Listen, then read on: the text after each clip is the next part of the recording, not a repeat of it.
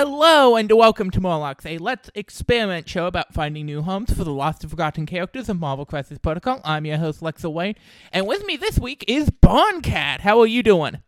Hey, doing well, Lexa. How are you? Doing good. You are the start of a run of players that I first met in person at our mock sporting house Bellevue tournament that we did.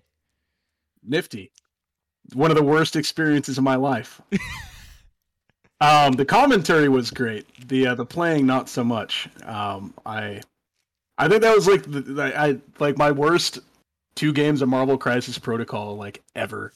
I was just horrified at myself. Like, I don't think I've ever actually quit anything. Like, but I was like done that day. I was like already done. And then to have like, you know, my best friend go and win it all, it was like, it was actually, I made a lot of a thing about it on the commentary, but honestly, it's super stoked for him. It was pretty cool, so it made up for it. Yeah, no, and it was a really cool list. Yeah, the versatile strategy of vendors thing that he's got worked out is, it's really sensible and viable. And I played against it a bunch coming into it, and you know, honestly, it's when you can have people that are able to play off of Steve's superpowers and Sam's pretty viably in a Bucky and a Venom with the, you know, the reactives, and then, you know, it's cool. You're dazing me. I'm moving in with a Venom, and now I'm within range for, you know, so many snacks or all these other things, right? Yeah. It's a very cool list, and it you know, you can bring it and use it in a way that doesn't require you to bring maybe Avengers Assemble, right? Mm-hmm. Because you can get all of the movement from starting out with Steve that you'd ever want, you know, including access to Falcon's kind of little, I call it like a drag off more than a drop off. It's like he tries to pick the model up and like drags him in the dirt, you know, and then you like place him at range too. It's like, it's not quite a drop off, but he tried. I mean, he doesn't have super strength. Give the guy a break, you know? Mm-hmm. So, yeah, a very, very cool list. Mm-hmm. Just a lot of fun. I was surprised that more people didn't give it more of a shot, you know, especially after Omnis was in love with it, you know? Yeah. And they had a really good episode to kind of talk about it. Yes, but then New Shiny came out, so you know how that goes.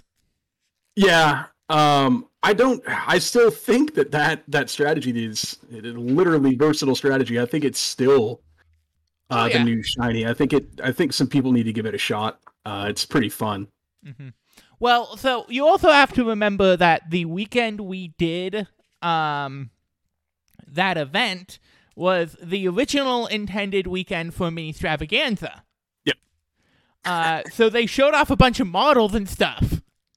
Yeah. And so everyone got a little, and then it was like a week or two later when Standard came out. Yeah, I call that a D-Day. It's the second D-Day in June. A day that will lie in infamy for my history for some time.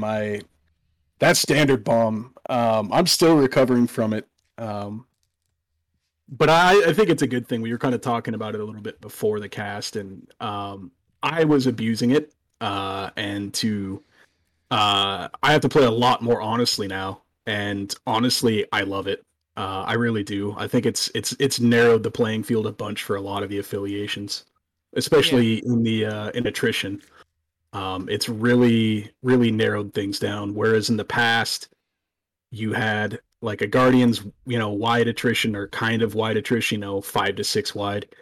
That could use it to activate late and pump in some more damage and get in another days, or the way Web Warriors could do it, except on the flip side, you know, you use that field dressing and now you're scoring a VP with it, you know, instead of going for a daze. So those are the 2 teams that I think were probably the most affected by that swap out.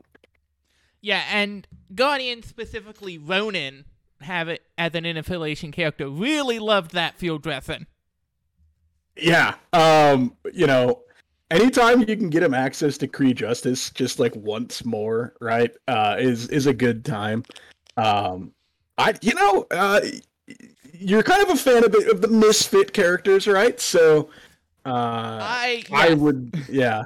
Ronan is got a place in my heart these days. He is, having seen what Omnis does with him in X-Men lists, I am scared of him. Yeah, I mean, I played my, yeah, so you might know this, but I've played like almost all of my time in these games on TTS, and it's just been Guardians. I started back in November, and I've just grinded out tons of matches. And I've probably, since I started like back in the late fall last year, like I've probably gotten in like about 250 games with Guardians, right? And Ronan was around for like my first like 20 to 30, and then I just rotated him out, right? And he had great synergy with Ghost Rider, but unless I was on like a C or an E, like I just felt like he didn't have like a ton of value. And with Malekith coming out, everybody's trying to figure out like, okay, what's the tech piece, or what's the tech that I need for this thing? Like, what are the status effects? Well, everybody wants to do stagger, and I was like talking to Dizzard because he's gone on to another level of awful, in love with that monstrosity Liger thing, and I honestly I love the guy. He's an all right dude for an army guy, but my goodness, has he gone head over heels for the Liger? And I gotta say that I asked him, I was like, all right, there's got to be ways to deal with this guy instead of just complaining. And we got into some DMs and kind of dojoed up something. It was Ronan. Yeah. Ronan has been added back into my list. I've gotten a few games with him against Malekith.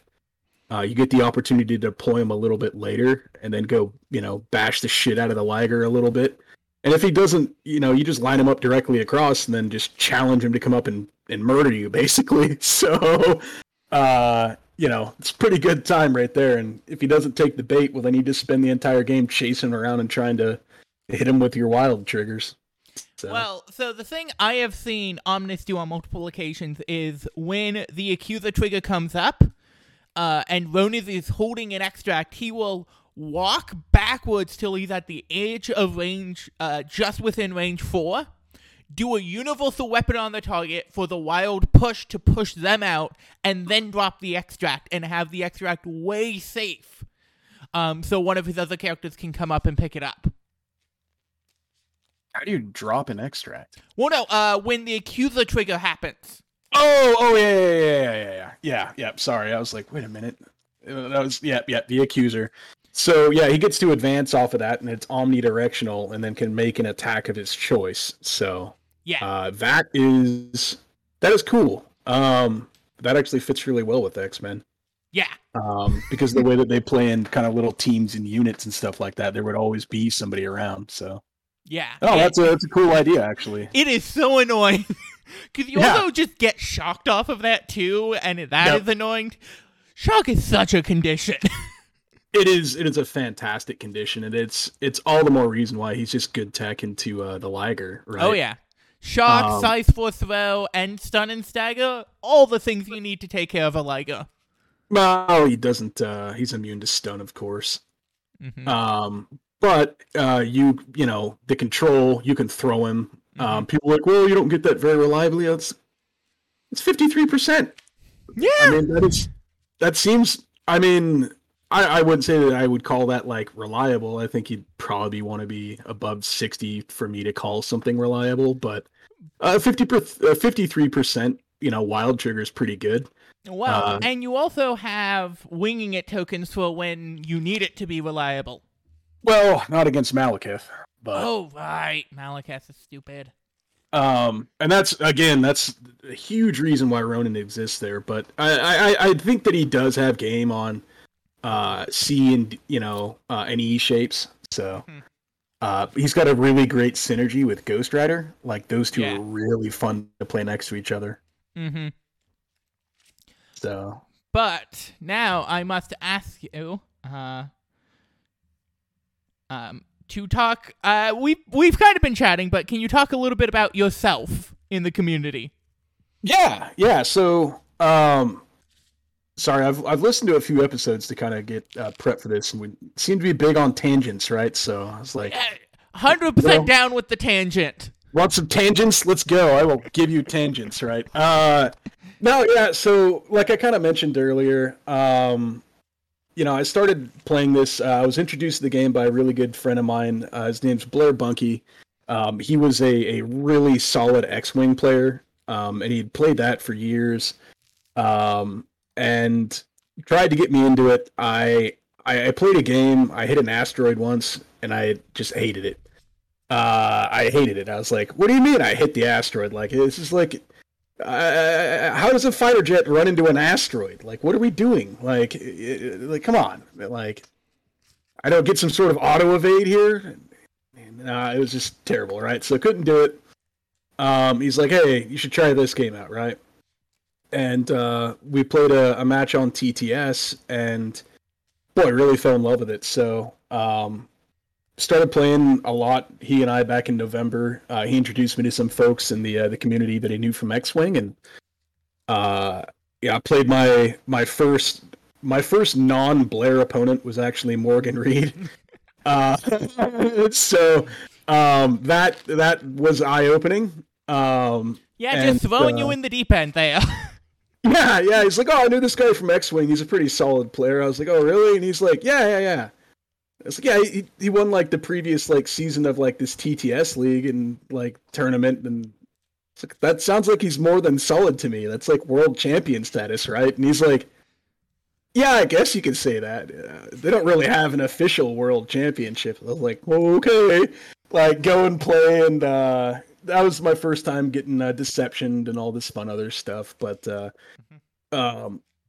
Morgan was like a really gracious person, gave me some really good advice, a lot of real positive encouragement, and I just ran with it. I was banging out 3 to 4 games a night on TTS, 6-7 days a week, for months on end, getting ready to come into season 7, and ended up making cuts in season 7. I went 6-0 with Guardians of the Galaxy, tabled 3 people, and went 0-2 with Black Order because I'm a horrible Black Order player.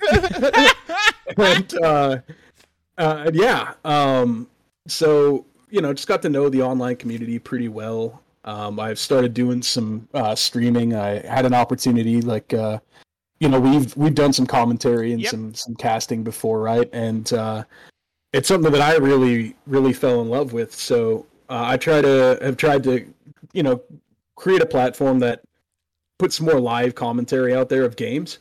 And I didn't just want to just do like premium games of like people who I guess are like quote unquote names. Like I wanted to try to find like more interesting matchups than anything, like Defenders versus Convocation, or Spider Foes versus Web Warriors, or whatever it could be, right? Like I don't, Lord knows nobody hates watching Guardians versus Brotherhood more than me, let alone playing it, right? So it was really about finding the cool matchups, and then rotating commentary, and that's been real fun. I've got a upcoming project with Will from House Party Podcast. That I think is really going to be unique.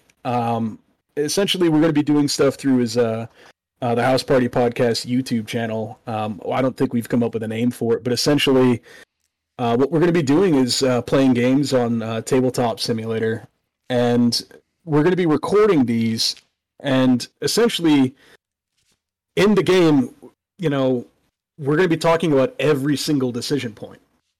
Like in depth, like every single thing. So like, a game is going to be broken out into like 3 parts. So you're going to have your turn 0 and turn 1. It's probably going to be like a 1-hour episode, right? Yeah. To where it's like, okay, this guy's got Convocation. I'm worried about Strange. I don't want to maybe go in here with a Maw. I just don't think I'm going to get any damage in. Of course, he's not really going to be able to hit or hurt me, but at the end of the day, I'm an attrition list. So I think we go a little bit more energy here, right? And so this is why I'm going to select this roster. This is why this person's here. This is why this tactics card's chosen. And then your opponent does the exact same thing, and it's like, this is why I deploy my model here. This is why I deploy my model here, right? Here's what matchups I'm trying to create, and then turn one, this is why I'm going after this extract hard, or this is why I'm going after these secure points hard, and just really, really, really trying to put you in the mind of players that are kind of, I don't want to maybe say like the word expert because I feel like that's a bit pretentious, but at the same time, like Will's got a lot of convocation reps. I've, got hundreds of Guardians games. And, I feel like at least in the realm of Guardians and the few other affiliations, like I kind of know how they want to play. And, after a couple hundred games, I have enough reps in to figure out how I want to create matchups, right? And I think that would be a really valuable thing, like, to be able to be inside that person's mind, I guess. Well, if you want, that sounds fascinating. And I'm very happy that type of project is upcoming. And if you want some other weirder stuff in the mix to try and face up against, I am always available. Yeah, absolutely. And that's the other thing. And I'm really glad that you volunteered that, because in the same way that, you try to rotate with your hosts, and that's another thing that Will does really cool over at House Party. And something that I've done with, the commentary that I do on the stream matches over at the Barncast. Hyper Viper actually told me to go with that name, and I was like, that's actually pretty good. We're going with that. Yeah, I was just I was just about to compliment that, I'll be honest. Yeah. So that was Hyper Viper, and I want to say Quag or Craig that it came up with that. And anyhow, so we try to rotate, guests on that, but I really want to be able to rotate in like people that are good at things that I'm not, right? So through his cast, his podcast, he's going to be trying to reach out to people like, okay, we just finished this series on Guardians versus Convocation. What is it that you guys want to see? Sam Avengers versus Malekith, Cabal, right? Like, what is it, folks? And to let people kind of decide what they want to see. And like, I'm not somebody that would fancy myself like a very good Sam Avengers player, right? But I know people that are, right? Yeah. And if we could get them to kind of do this series and jump on there with Will or I, boy, that'd be really cool. Like, I could probably play some pretty okay, like Malekith Cabal, right? But yeah, I don't think I'm a good Sam Avengers player. Like, I don't think I'm a good Web Warriors player. But I get them. Now, and this would also be a good chance for me to showcase some of the weirder things I have going. Because it's like, I have my Amazing Spider-Man list that who knows how to play against Amazing Spider-Man, really. You don't just see him anywhere. I don't know how that even works, because like all I hear about people with Web Warriors doing is complaining about power. And with that costing power, it's always made me really skeptical. So he can do a bunch of stuff, mostly because slow is secretly a lot better than you think it is. Oh, it is, especially with the Web Warriors team that wants to be focused on how quickly I can run to a board edge and hide.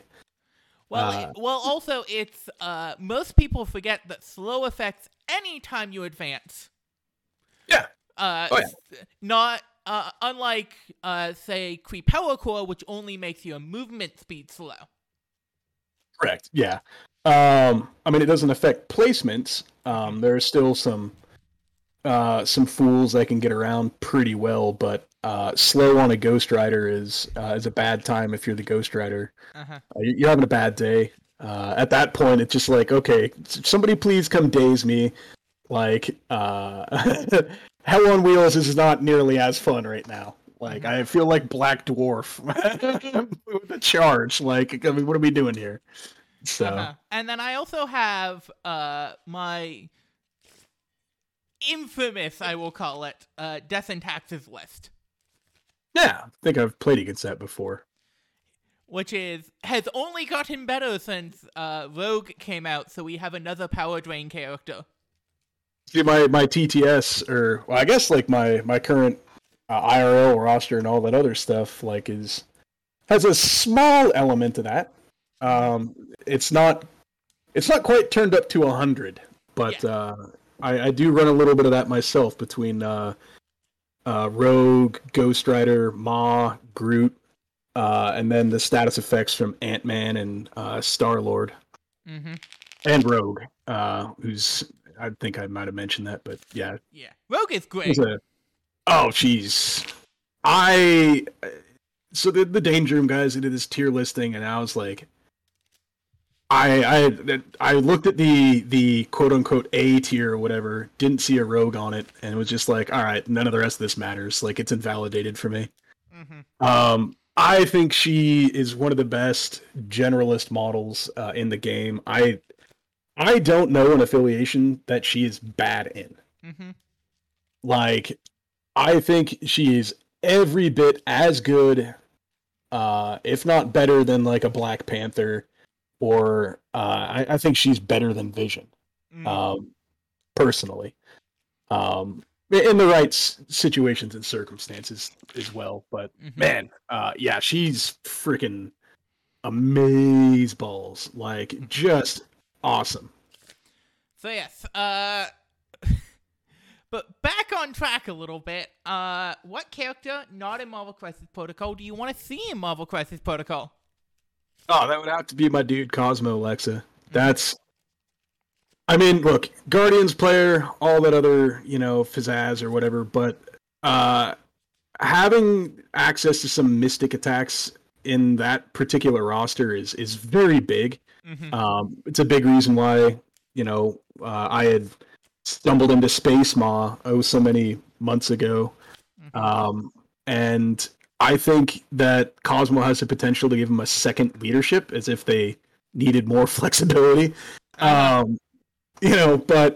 I could see him coming in as like a 4 or a 5 threat, potentially. Yeah. And, what he could offer the game, I just think it would be freaking awesome. And not to mention that, I just think it would look cool if he was just sitting there in his little cosmonaut, little jumpsuit, got a little helmet on and a bunch of like weird terrain, bones or something floating around him and stuff like that, right? So, yeah. Also on the could bring mystic attacks to Guardians, Moondragon is one I want to see at some point. Yeah, I'm not super familiar. But I mean, I've heard the name. There could be another argument for like an Adam Warlock too, right? And he's kind of a big deal. So he is. Yeah. But yeah. So and then we mentioned him before, but what character did you bring for us to talk about today? Ant-Man. I am all about Ant-Man. Ant-Man. I can't even help myself. Like, I play in games, and get going. He has basically been, like, ever since I plugged him in when I had to drop my boy Hawkeye off of my quote-unquote competitive list, he's been damn near the team MVP every single time he's been on the board. It's freaking Ant-Man, just, like, smashing uppercuts, zipping around the board, flipping pay to flips. He's been absolutely fantastic for me. I love him. So, as with usual, we will not be doing him in Avengers because he is affiliated there, and then we have covered Ant-Man one time before, all the way back in episode 32. Over a year ago, almost exactly, we are revisiting this guy, and back then we did him in Guardians of the Galaxy, so we will not be doing him there, which I know has made Boncat very sad. I was like, Oh, that's where I use my Ant-Man. Like, so I want to know whoever this genius is that came up with that idea because You've they're met on him. to something. Yeah. You've met him because it was Brett who ran the stream. Yep. Yeah. He's very good there. I'm not gonna lie. My Guardians list has got a couple of themes for it, like, but one of them is punishing, turn one opponent point scoring, and trying to get the attrition dialed up really early. And with models like Maw and Space Maw and Ant-Man, you can really put a hurting on people. That's 18 dice going into people that come up to a midline or. There's some pretty horrifying stuff that he can do. Yeah. But sadly, we will not be looking at him there this week. So, are there any affiliations that jump out to you for Ant-Man other than the two we mentioned earlier? Oh, yeah. I think that there is a second equally good home that can be probably better than Guardians. It's just... they kind of specialize in scoring points. Or killing people that are scoring points. So I'll give you a hint there. We're going to go Criminal Syndicate. I think that's a huge one for him. Yeah. Under Kingpin and Shadowland. Yeah, that flexibility, I think he works well on both sides of that, especially because, when you bring Kingpin and Ant-Man on a Gamma, your opponent really has to pay attention. 100%. And not only that, but a 7-dice beam with re-rolls. Yes. Yep, I'll take that. And not only that, but Ant-Man can actually pay to just pass an extract onto a teammate. Yeah, before transforming. Rather than just dropping it. Exactly. Yep. So it gives you almost all of the best parts of Ant-Man and just really shores him up. So yeah. I think that is premier Ant-Man territory if I can't give him re-rolls on his ant-sized uppercut. Well, at least 2 re-rolls on it at once.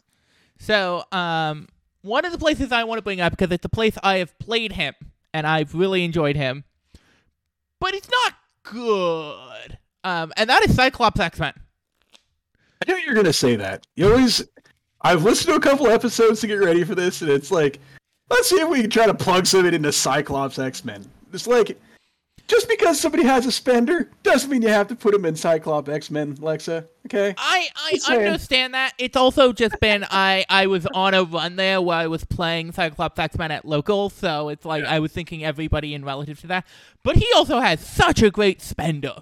He really does, and, honestly, if you can get that thing discounted, and you have the right position for it, fire away. It is a nasty spender. I think getting access to it early in the game, to get stun and poison out on several people, you're gonna have a bad time. I don't care who you are. So maybe unlike some of the other the Cyclops X-Men choices I'm alluding to, I actually think this one might be a little bit better. Yes. He is one of the people I have actually played in my Cyclops X-Men list, and he is very good in there.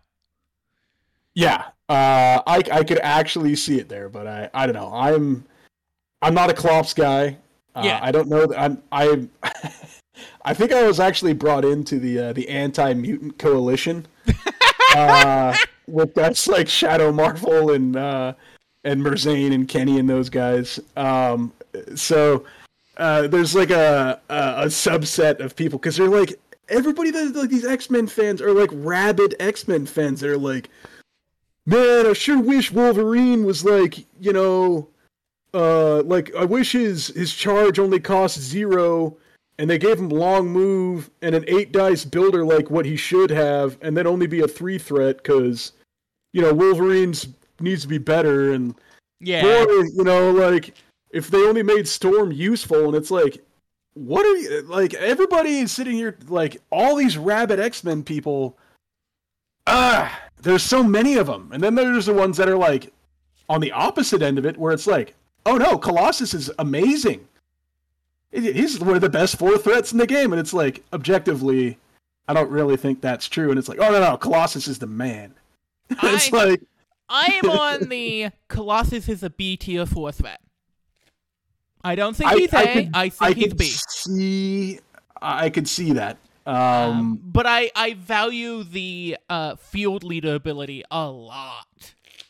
It's good. It's fine, right? But then there's the rest of what he's got going on and the lack of power generation, right? And then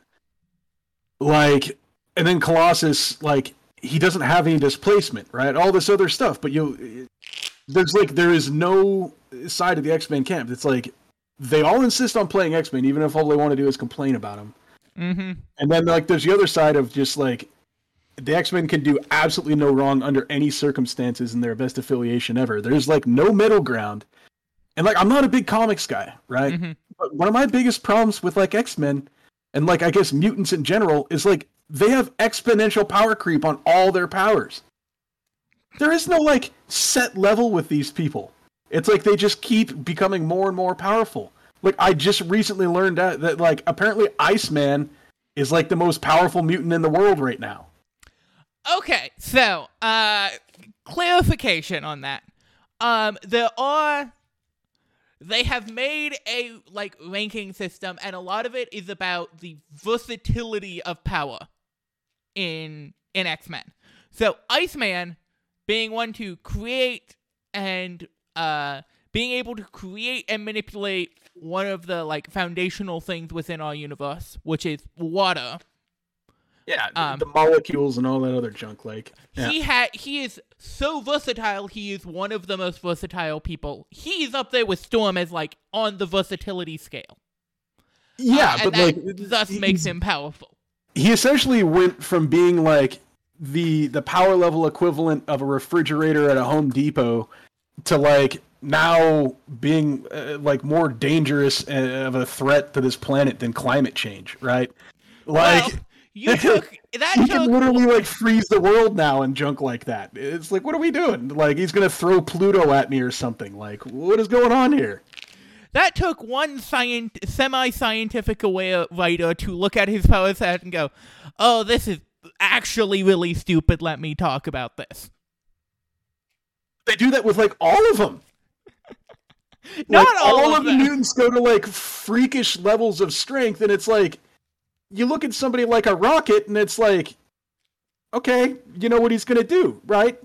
And it like if you get like a character like Groot, right? I know he got really powered up in the comic books because he was able to pick up Mjolnir.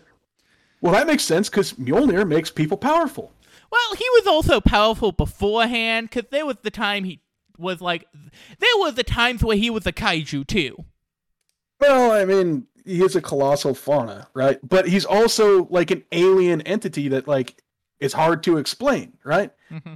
These mutants, it's like they've gone so far and so many times to try to define it, and it just keeps growing exponentially. There is like the power curve on like mutants is not a curve at all. It is just an upward spike. It is a 90-degree wall with all of them. I will say there is a dude that prowls around on the Discords that has actually made me like appreciate Colossus more. He's like not a Colossus, but a Cyclops. I think it's Cody, I want to say. But yeah, he's one of the really big comic, heads out there. And he's like read them all, and like I don't know, Colossus or Cyclops isn't a douchebag. He's actually a really conscientious guy. He's just really practical. Yeah. So stuff like that. But there's another tangent for you, right? So. Well, to go right back into the mutant tank, I think another place for Ant-Man is Mystique Brotherhood. Yes. Yeah, because I hadn't considered that, but yeah, using her leadership to just drop off on all those points while he gets around the board. I mean, provided that he's got power. Mm-hmm. That could be pretty good. Well, and the other funny thing you can do is then use his tactics cards, Pym Particle, on Mystique's turn, so they can't brace it. Yeah, or you could just do it the way that I do it, just drain people out with Rogue first, then bash them in the head with the building on Rogue's turn. That's like, okay, so now Rogue is going to throw this building, but she already threw the building. Yeah, but I'm throwing the building through Pym particles now.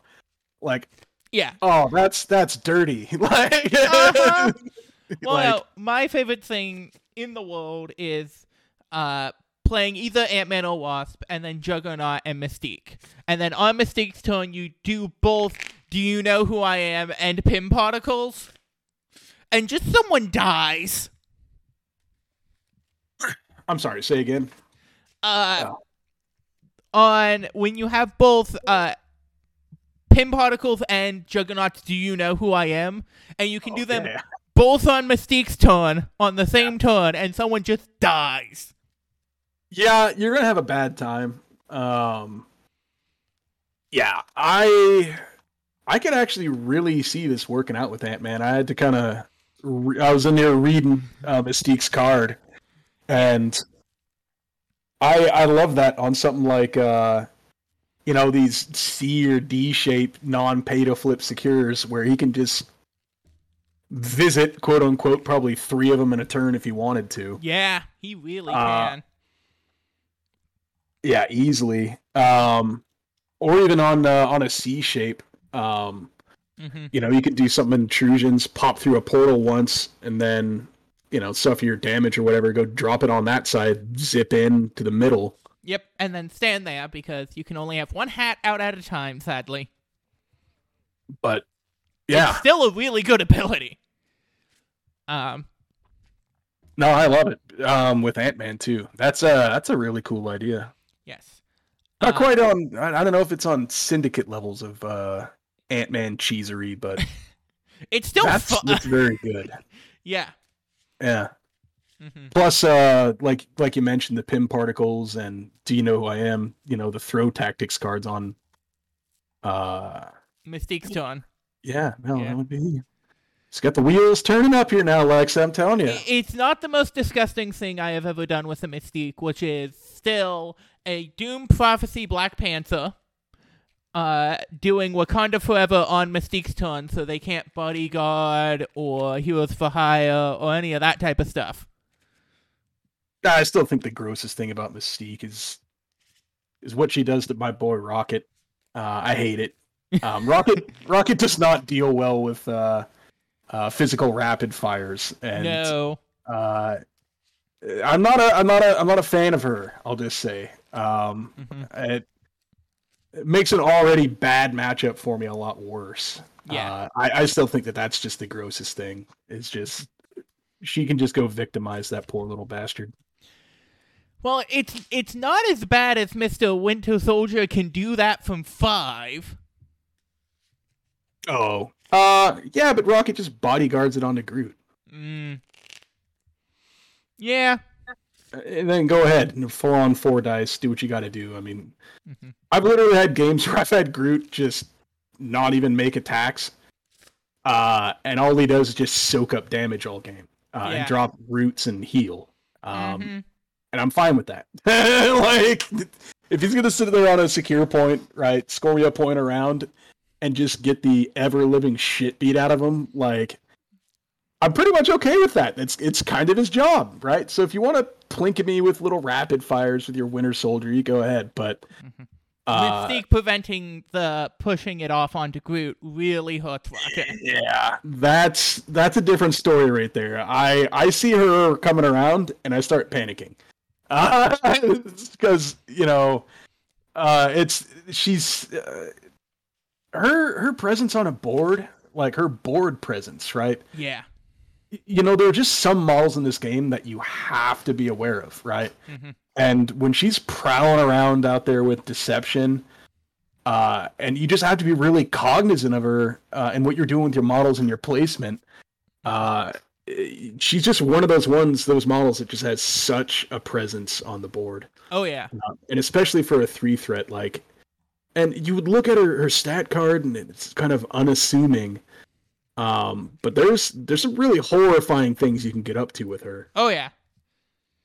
the power of some of these abilities that just like you read it and go, oh, that's cute, and then you start thinking about it, going like, ugh, it is that mutant power creep. It's like, oh, you look at this power, and then you think about it, and it just goes whoop.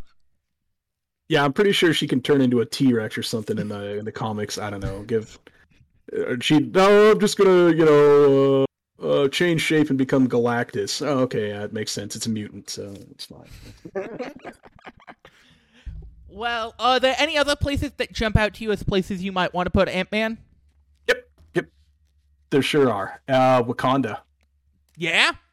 Yep, I like him in some Wakanda. Because, obviously I think we're going to talk about it a bit, but he's got some play on Gamma. Mm-hmm. But anytime that you can give, like, in my opinion, like a large dice pool, some dice consistency, you're going to be a lot better off, right? Yeah. And with him having essentially a 6 dice builder, with the potential to put some rerolls on it, I mean, I think the Wakanda leadership and Wakanda, I mean, they don't get a lot of play by a ton of people, but whenever they're played, they're successful. Yeah. And it's because they're freaking good.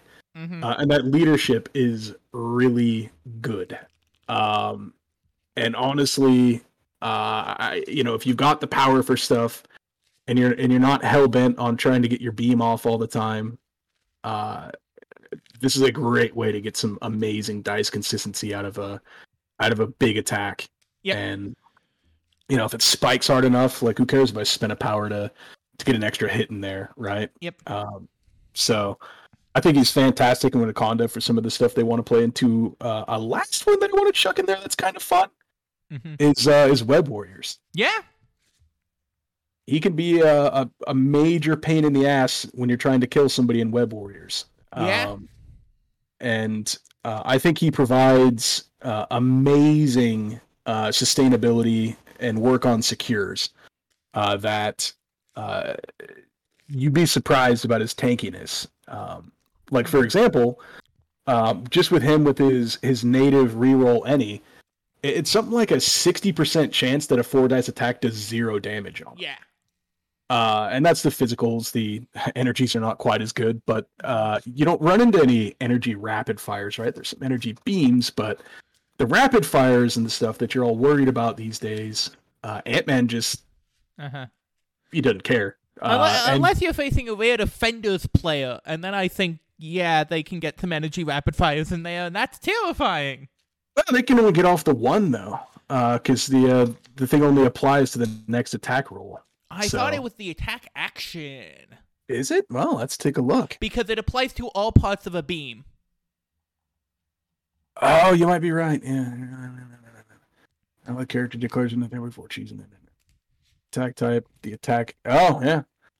Target character gains. So yep. So you just change the attack type. Yeah. Yep. So, but that's not so a rapid fire. It's a different attack though. So we will need to check the rules form for rules clarification on this, because we know it does apply to all instances of a beam. Well, that's because that's the one attack. It's the same as an area attack. Yeah. That's a singular attack. On a rapid fire, it says you may perform a follow-up, attack, right? So they are separate attacks. Okay. That's one of the other reasons that I really like Ant-Man against his rapid fire scum, especially punks like Bucky, is because of his stealth. Yeah. And when you do your size 1 transformation, right? He shoots you once, and all of a sudden you're outside of range 3, so even if he gets his trigger, he can't target you again. So you can break up rapid fires with him because of the stealth. So he's just he's a tricksy little one to have out there. Yeah, for sure. And then the last one I want to bring up is Spider Foes. Doesn't give you consistency, but lowers your opponent's consistency, which is sometimes what you need. Definitely. I kind of want to dabble around with Spider Foes at some point. I don't think it's Ant-Man's best home. because I think with something like a Spider Foes or something like maybe not Wakanda's not the best one. Maybe Spider Foes is probably the best example. But you want to, in order to maximize, the real benefit of the leadership, you want to get, out of activation attacks in. Yeah. People like a Venom or a Bucky, with the Got Your Backs or the Fury Senior, who I think is just going to be a menace. Oh By the yeah. way, but I think you kind of want to get those out of activation attacks in. Sabretooth is another really great one. Um, those are the sort of Ronin, right? Those are the sort of folks I think that benefit from more. Ant-Man doesn't really provide that, Mm-hmm. and it doesn't lend itself well to Ant-Man's beam. It's great on the ant-sized uppercut if you're going around spamming that, but uh, I think he's got some better homes personally. Yeah. So, we've talked about a lot of places. Where's the one that you want to build around? I think definitely the Criminal Syndicate one. That's Mm-hmm. I just think that has potential, even on both lists, to just be devastating. Yeah. So I'm guessing we're immediately getting both Shadowlands, Daredevil, and Kingpin into this list. Yep, definitely. Who is your next Criminal Syndicate member that jumps out to you? Um, let's get here into old Cerebro. So we'll get my man made of ants, Mm-hmm. the king made of pins, and old quality Daredevil. I am not as much of an apologist of some of these people as you are, Lexa. So Yes. Well, I know there's at least one place you play regular Daredevil, which is in Amazing Peter leadership, because you want someone who's more mobile than Venom, and you can't play 4-point Peter, and you need a 4-point in there. yeah, I mean, maybe, yeah. Look, I've heard that people have made the guy work. Mm-hmm. If you really go out of your way to make any model work, they will, right? Yeah, there is no unsalvageable model in this game. Except for maybe Viper. Oh, we will have words. Right? I knew I was going to get you at that So, one. let me talk about some hidden tech. She's actually in some of my Winter God stuff. Because I find Coiled Serpent plus Disruption Field hysterical. Okay. Where you have 5 dice. If you suffer no damage, you deal 2 back to them, and then you Just, Disruption Field. Yeah, and then you Disruption Field to reroll their dice. I was using Dynamo in Web Warriors. I am all about it. Yeah. I also just think long move plus a range 2 place on a fairly consistent basis, because she has some gainers, is a very solid extract carrier, especially with stealth. So I think I will say she might have some game in Hydra. Yeah, I think she's going to have some game in Hydra. But I haven't given it enough thought. I think her attacks are just not where you kind of need them to be. Mm-hmm. There's so much missing from her that she just feels really bland. She's very, very squishy. Doesn't hit hard. I mean, the long move is great, but there are plenty of people that you can take at a 3 that have a long move that are gonna do you a lot better than her, unfortunately. So I have murdered a surprising number of people with her. Look, I mean, if you want to go out of your way to make somebody work, they all might be able to put in some sort of work. But I'm not going to budge on Viper. I'm like, she's. On the other hand, I have recently found secret tech with Sin, so that's been a fun time. I've always kind of looked at her in a similar vein, but like, I keep thinking that I'm missing something. Like, she's got some good tactics cards, and yes.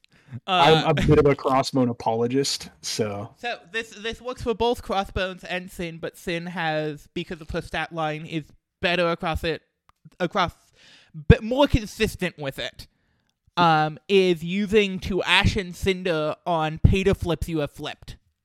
And then walking away and having to Ashen Cinder be a deterrent from your opponent trying to flip it back. Yeah. Is solid. Yeah, no, I mean, she's got some alright game. And also, weirdly, for Mystic Defense, so she actually benefits from books when you play her in Convocation. Yeah, but I mean, it's still only 4 hit points, and that's pretty bad. I do love hitting her on, though. Mm-hmm. Yeah, I was playing her in a Convocation list with the Energy Peta flips, where being injured, that 6 health on your injured side actually goes a long way because you don't care about being injured as much on Peta flips. Yeah. But yeah, no, she has some play. So yeah. But well, I mean, a rapid fire is automatic, so yeah. that's really I think the most appealing thing for her. But yeah, I don't know. I'm not as maligned on Sin as I am Viper. Mm-hmm. But though, speaking of a rapid fire person, do we want to get Hood in this list? 1,000%. Hood is very good. I was shocked that he wasn't used more in last season. And honestly, everyone's like, "Oh, he can heal." Well, I guess he goes in my list, like lately.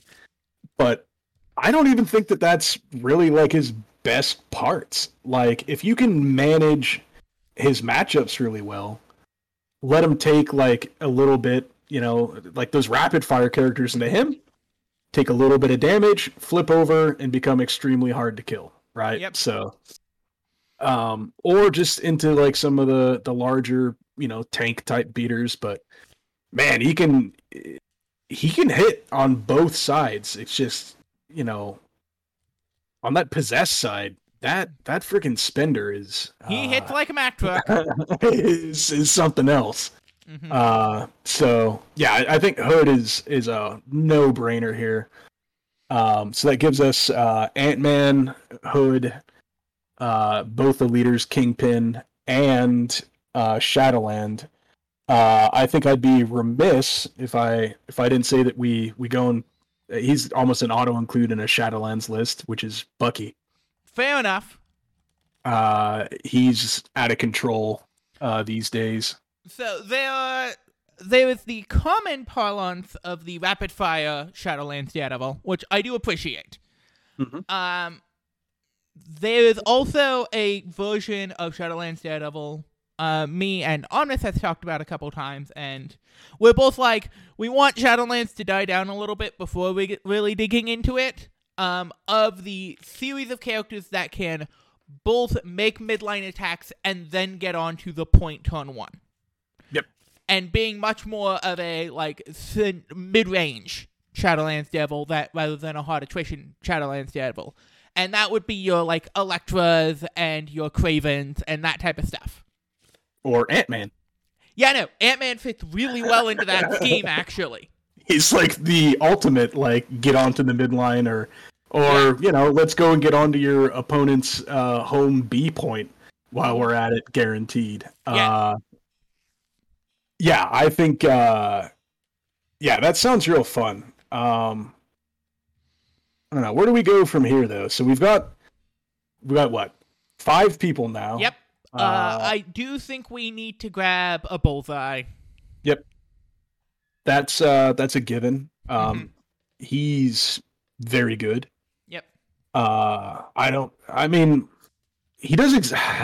He's one of those Toad type 2 threats, right? That just he does his job, and if you put him in a position to do his job, he's great. Yep. Let's just sit back on this back point. Ooh, looks like you got somebody left on 2 health over there. Well, don't mind if I do, right? Uh-huh. So it's let's go see what happens. Or, oh, look, you got somebody on 1 health. Let's go put your lizard down real quick for you. All right, throw a paper clip into his eye or something. I don't know. So yeah, Bullseye is a definite. I think we're pretty good on threes right now. I would go up the rank and look at another 4, a value 4 for us, maybe an affiliation. Yeah, and I for me, I'm not actually as lukewarm on this guy as a lot of people are, but I like me some Killmonger. Yeah, I love me some Killmonger. Yeah. I think he's very good. Yeah. I don't know about very good. I think he's pretty good. If you use him the right ways, he's great. Well, I just remember early into Shadowlands Daredevil, I was running Killmonger Carnage as with my Shadowlands Daredevil, and having 2 mega threats on the board, and them only really being able to deal with one of them was amazing. Well, that's really the value in a guy like Killmonger, in my opinion, is that he's sort of like somebody that I liken him to is kind of like Gamora, right? Mm-hmm. Except Killmonger is a little bit more. He's a little bit easier to hit. But his charge gives him the ability to have a little bit better attack action economy. But these are models that just hit extremely hard. Yep. And they have a board presence about them, right? Yep. And sure, if you really get focus fired, you're going to get torn up. But what I really like with Killmonger is just going in there and getting real dirty with it as quickly and violently as possible. Mm-hmm. And, if you kill that model, then you don't really need to worry about being attacked by it, right? So. Yep. Now, the question is, do we worry about the big brain machine? Man, MODOK is. I gotta tell you, Alexa, he is. Oh man, like.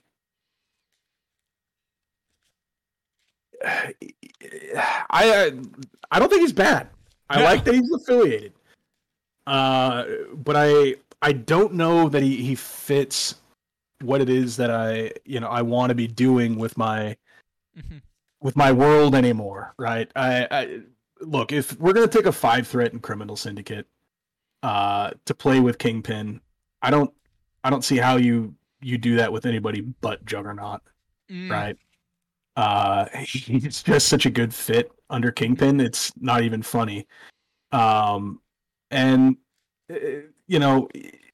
with the Criminal Syndicate Kingpin thing, it's just let's get on the point and sit there. And I realize they're both the same size, but if one of them gets displaced, I know which one can get back, right? If the other one gets displaced, I don't know that he'll be back for a round, right? And I just don't know that when in a world where you want to try to get up on scoring as quickly as possible, that you can afford to have Mr. Big Brain himself out there. In my opinion, I think that's something that's kind of happened to him, where he went from being the menace of the early game, right? At least so I've been told, to now there's just so much tech out there for him that it's not that he's bad. It's he is still a menace. And he absolutely is. He's now just more deal-withable. 100%. And the ability to displace him and kind of take him out of where he wants to be. And if you don't give him the action economy, it just feels bad, right? So, like I said, if I'm going to go for a 5, I'm going Jugs. Fair enough. I think one of the things you have to kind of consider with these, so I think we're just going to go ahead and add Jugs now. Let's just get that out of the way, because he's just too good and all that fun stuff. So we get that plugged in. So I want to bring up an out of affiliation 4 threat that I think works in both. We've already got 3 4 threats in here. But I'm also a Force Threat miser, and I just want to bring it up. We don't have I to go like for him too. I like him too. I think Angel One's really good. Yes. She is surprisingly survivable. And then, in the right teams. yeah. Yeah. I don't, man. She it is going to get ripped apart by like an enemy like, you know, Winter Soldier or anybody with these physical rapid fires. I feel like this is the theme of the episode, right? We're just talking about rapid fires, or at least I am. So I have found, as long as she can be within that 2 range, she is getting, for her martial artist, she is actually very survivable into rapid fire characters. Yeah, I mean, there's a good chance you're blocking at least one every time. It's probably better than 50% chance she's blocking 2. Yeah. But at the same time, you know, if I'm putting her in a criminal syndicate list, I want her to be up on points contesting stuff, right? Mm-hmm.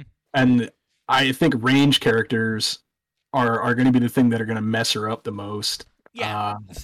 But you also have to remember she has her Winds of Watum, which, when you're in Criminal Syndicate, she can be on a point, drag someone else onto the point, and still win the point. Yeah. I don't know. Yeah. I think she's got some game, but I think we're a little bit loaded on 4s. Fair enough. I think what we probably need is, because like one of the things that I've always kind of struggled with when you're running a dual affiliated list, right? You know, or a dual leader list. Yeah, not dual affiliated, but yeah, dual leader list is, you're gonna have, like, especially ones that have like conflicting play styles. Like, not everybody has like this list of like, oh, these guys are, you know, these people are great at doing both. Like Brotherhood, for example, they've got models that can play either or seamlessly, right? Like, and it doesn't matter a ton. You know, the same models that you could bring with a Magneto are damn near the same models you can bring with a Mystique. That damn near. Yeah. Excuse me. And still be fairly successful, right? Mm-hmm. And they've got like a Toad who is great under Mystique, and they've got a Quicksilver, right? But we've loaded up on all these attrition characters so far, and we've got an Ant-Man, and he's going to be fantastic on the Secures. I think he'll be great under Kingpin and Shadowland, but I do think that we're good on like the Shadowlands portion of the list, right? Okay. We've got the attrition pieces in there. Right now, the only people that we've got that can play kind of with Kingpin is Juggernaut and Ant-Man and Bullseye. Mm-hmm. And that's unaffiliated. So I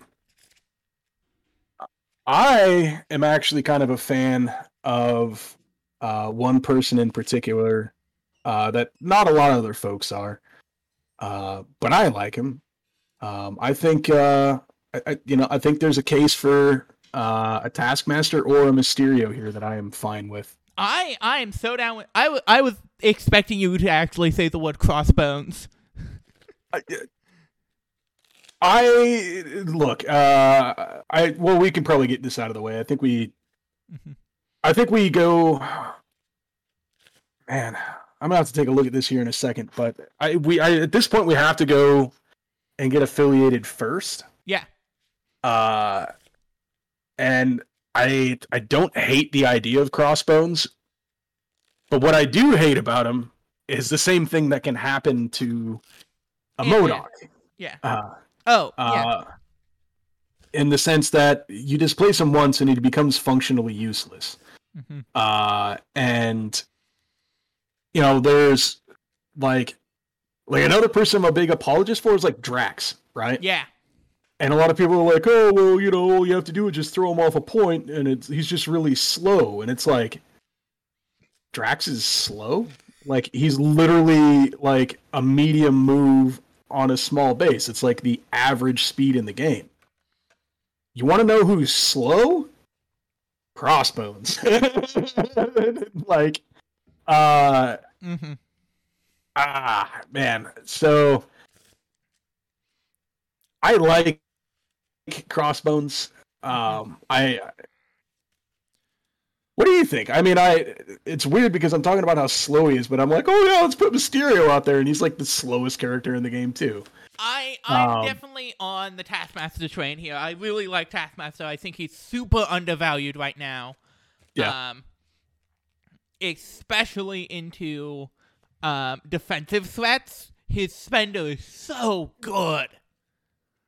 Yeah, and part of what I was thinking with like a Taskmaster is, if you want to bring up these brawly, big models or whatever, these with the big old fat bases, this guy, you get these physical defense people up there, it can put in some work. Yeah. So yeah, I actually kind of like Taskmaster. Mm-hmm. And I think he gives us a little bit more game on something like what do you call it, Scoundrels, Yeah. which is a crisis that I intend to take, right? Mm-hmm. And so he gets a little bit of flexibility there. So I think Taskmaster might be the go. Yeah, for sure. And that leaves us one spot left in our list. The one coveted spot left. So what do we got so far? We got Kingpin, Shadowland, Daredevil, Ant-Man, of course, Hood, Winter Soldier, Bullseye, Killmonger, Juggernaut, and Taskmaster. And it's another one of those situations. So we've got... So our Kingpin list can now run Kingpin, Bullseye, Taskmaster, and Juggernaut. That's probably the core there, and that puts us at 14. Mm-hmm. So we kind of we're trying to play Ant-Man as much as possible, just kind of premise of the show. So we No, Ant-Man can easily get in there. Yeah. I'm just trying to think about ways to keep it affiliated. Mm-hmm. Well, we could even do let's go 7, 10, and then you could plug in a Killmonger if you needed to. Yeah. Let's see where. So you can actually start going pretty wide with Kingpin as you go up that scale, up the threat scale. Yeah. Because I absolutely want to get Ant-Man on and under him under any circumstances, especially for these non-pay to flips. Yeah. Just because of the ability to run in and win the point. So I think we want So I want to bring up a 3-threat who I love dearly, who I think works in both lists, coming from the out affiliation slot, and I think makes the mobility of our 15-threat Gamma team really scary. And that is Proxima Midnight. Proxima, yeah. Boy, that boy, do I want to drop Juggernaut now? Well, we still have the spot. I'd go with the restricted. Yeah, okay. No, because it's like Corvus, right? And then the stealing of priority. Because Corvus and Proxima, I've seen used to great effect under Kingpin. Oh yeah. And they're fairly tanky. But I mean, I'm already splashing gems in other lists that I do. I think I want access to my tactics cards, both of them for once. Yes. So, but I think solo Proxima is still so much value in this list. Because she can long move and then spear throw to get really deep turn 1. Yeah. Is she? Do you think she's got more play than a Lizard though? I mean, if we're gonna go out of affiliation, she really doing more for me than Lizard. So my thing with her versus Lizard conversation, Mm. and some of this is my own biases, but it's with a core of Kingpin, Taskmaster, Bullseye. I want a lot of mobility out of the rest of my list. And we definitely get that from Ant-Man. But, like, Lizard's not the most mobile. He's very tanky, but he's not the most mobile. He's definitely above average, though. Yeah. It's a medium base Yeah. on a medium move. Mhm. He can get onto a back B point. Mm-hmm. But I mean, he can get around. Yeah. I mean, let's be honest here. I mean, it's looking at us right in the face. How do we pass up on Black Cat? Yeah. I know she's really good and all, but I mean, she is affiliated. Yeah. Gives some play on the single extract stuff. Allows us to cheese out and play Legacy Virus. Right? Yeah. Well, I think we would play Legacy Virus anyway. Oh, especially now when we're adding Black Cat. So Kingpin leadership alone is worth playing Legacy Virus. To an unfortunate degree, I agree. I used to be somebody that was like, oh, I hate Black Cat. She's so cheap. She's broken. And then I played some more games against her, and it's like another one of those like board presence type characters, Mhm. right? But she's manageable. Yeah. I think she's manageable. Mhm. I think Voodoo is broken, and I hate his guts. Yes. But I think Black Cat is manageable. Like, she's definitely like A tier. Yeah, she's really good. That auto stagger is Mm-hmm. pretty freaking stupid. But I mean, she's also good tech with the Liger prowling around out there. Yeah. I just don't know. Yeah, we can't pass her up. I mean, it's another 3, but she's affiliated. Mhm. And if we're gonna opt to have a Taskmaster over, say, like a Lizard, which I'm actually okay with. Well, I mean, Lizard's got that displacement. We're already affiliated 3 here. Nah, we're gonna stick with Tasky. Yeah. No, we'll stick with Tasky. I think Taskmaster is actually underrated right now. I think he's really good. Yeah. Really good is pushing it. In my opinion. Mm-hmm. Why would you... So for me, I think he has amazing play, and I'm saying it again. This might be like my friggin' word of the day. Rapid fire. Yep. So he's very good in the rapid fire characters. I also think he's really solid into Hulk. Okay. Getting to turn off Hulk's defensive rerolls for a 8 dice attack can put some hood in.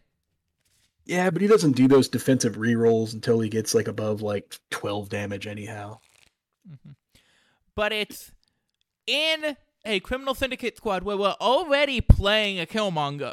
I think Hulk is at the point now where you need 2 characters to commit to him, and I think Taskmaster is that great second commit. Yeah. Also, if we're planning on playing Superpowered Syndicate, Shield Throw is great. Yeah. I actually think so. I don't think he's great, but I think he's very underrated. Mm-hmm. And honestly, if I want to, use him as like a syndicate or a scoundrels guy, right? There are very few models out that you could put out there that'd be better for it. Yeah. Just because, okay, you need to get up close to me to get past my cover. Okay, I got blanks now, right? Like, the lack of the displacement is a little bit concerning, but that's kind of what I'm looking at in this list right now that I'm getting a little scared about. Mm-hmm. We don't have very much displacement at all. We've got Kingpin and essentially Juggernaut. Though Kingpin is a lot of displacement in his kit, actually. Yeah, no, he's fine. Mm-hmm. And also, Secretly, also remember that Bucky has some displacement on him. Yeah, that's called like I'm scared and get away from me displacement, though. I don't want to. That's not what I like. I don't. It's not what I want to be using him for. Well, I have seen people go Hydra Tactics, Red Fuel you off the point, Hydra Tactics to get back to my point. Yeah, that actually could be possible with this list, because we have people that operate at so many different ranges. But yeah, boy, I don't know, Taskmaster. I'm really looking at that lizard right now, and I don't know. Mm-hmm.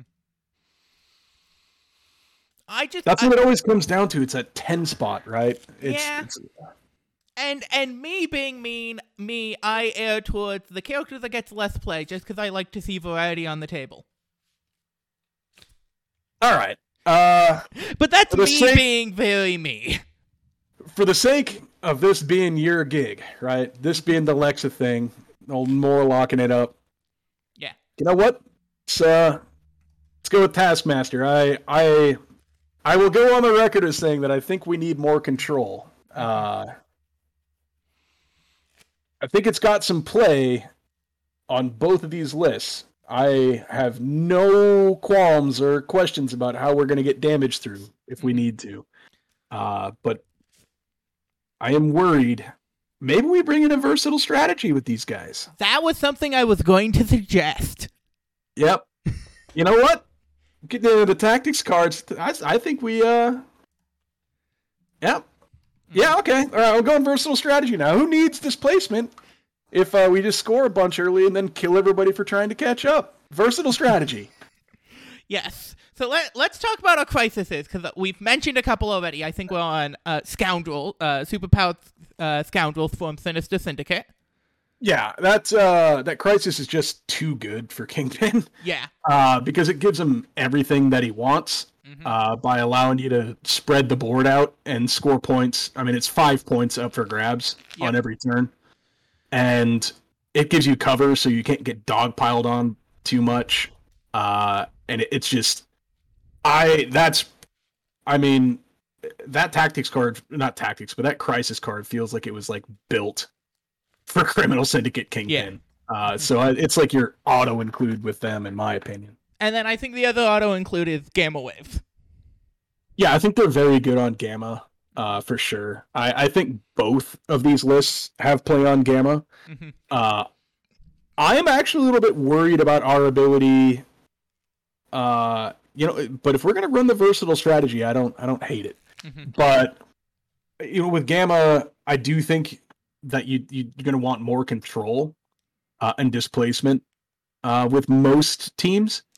But I think if the game theory here is correct, if you can get up ahead with a Syndicate list, right, on the Kingpin side, flip over to Daredevil, that has got some play and some viability. So yeah. And then, what is your third secure out of this? I think, for both these lists, you just want to put as much out there as possible, right? Mm-hmm. But let's be honest, no pay to flips, please. So, for me, I would probably go on the side of, who do we have? Who do we have that's immune to stun? No one? I don't think we got anybody. No, I don't think so. Man, I would have liked to potentially thought about Mayor Fisk here, right? Yeah. That could have been a cheap 4 points. We don't have anybody immune to poison. I want to bring up one of the lesser thought about scenarios. How do we feel about Cosmic Invasion? At 16, let's see. It's going to be that or Riots. Mm-hmm. And we have, between Shadowlands, Daredevil, and Ant-Man, and Black Cat, who all have ways to place themselves back onto the point have a fairly good recovery from getting pushed off the point. Oh yeah, yeah. They all certainly do. The other thing that I'm thinking about, because we're trying to get Ant-Man rolling here too. That is worth mentioning is he can get onto somebody's home B point and contest it on turn 1 and get a hit off on them, and there's nowhere they can hide. On Gamma, he can hit people and contest a point if they place themselves on like the front half of the token or further along. But if they just play back, he can't. And so,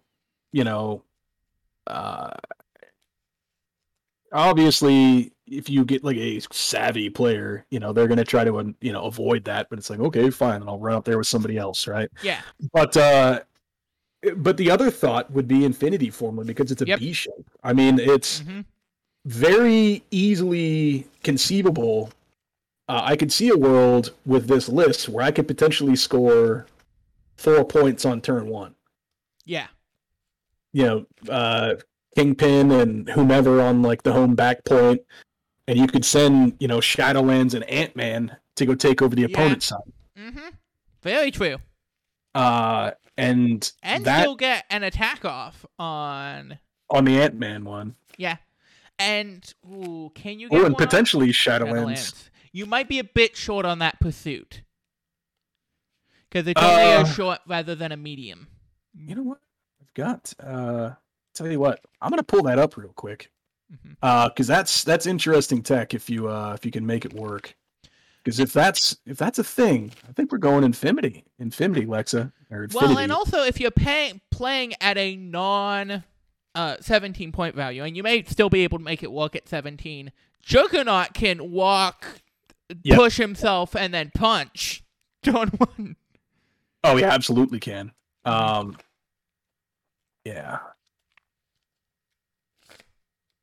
Yeah, if we play at some of these higher threats, Juggernaut's just going to be a huge boon.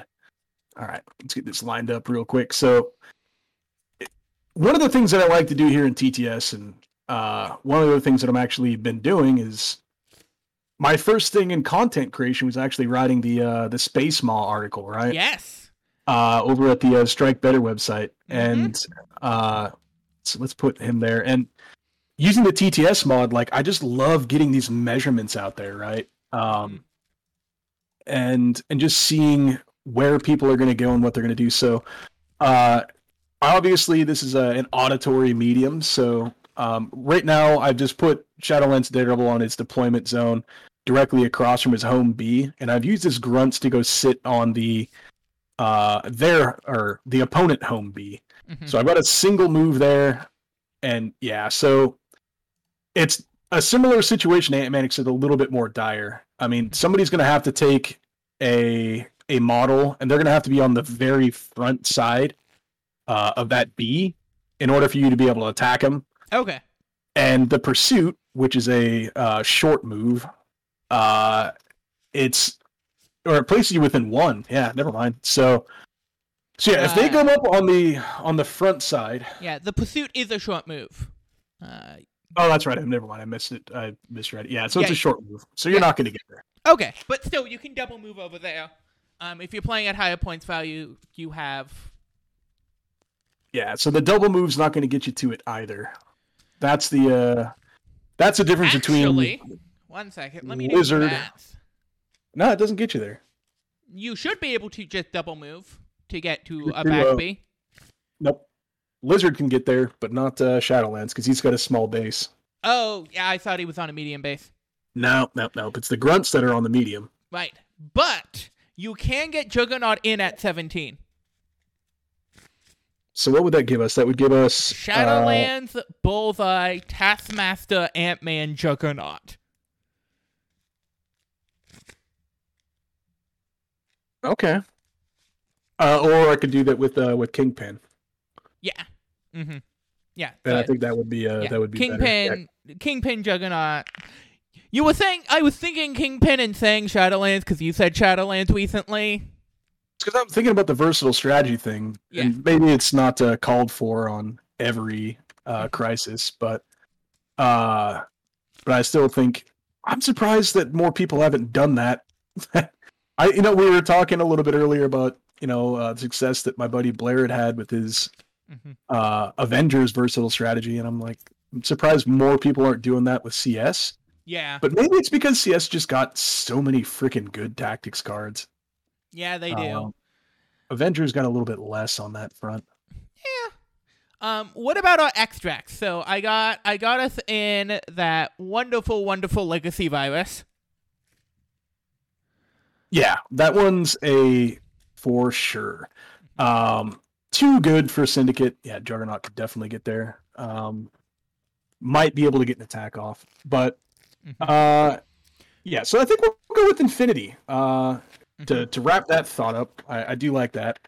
And then we're gonna go with the Legacy virus because we're cheap here.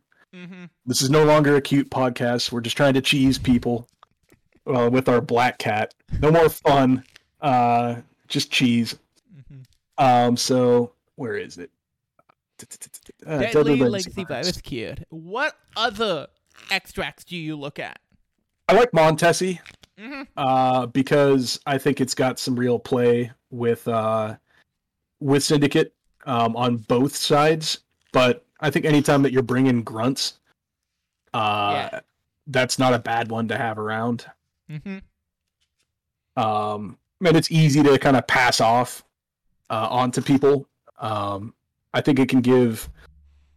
I used to, like when I've played in my Guardians list, I hate things like Montesi. Like, you would think that you'd like it because it's low scoring or whatever, but it's like the last thing I want to do is give Toad a 6 dice beam attack, right? So speaking of, we have a shield player in our meta who plays a lot of Montesi because giving the shield agents a Montesi beam where they get the reroll is disgusting.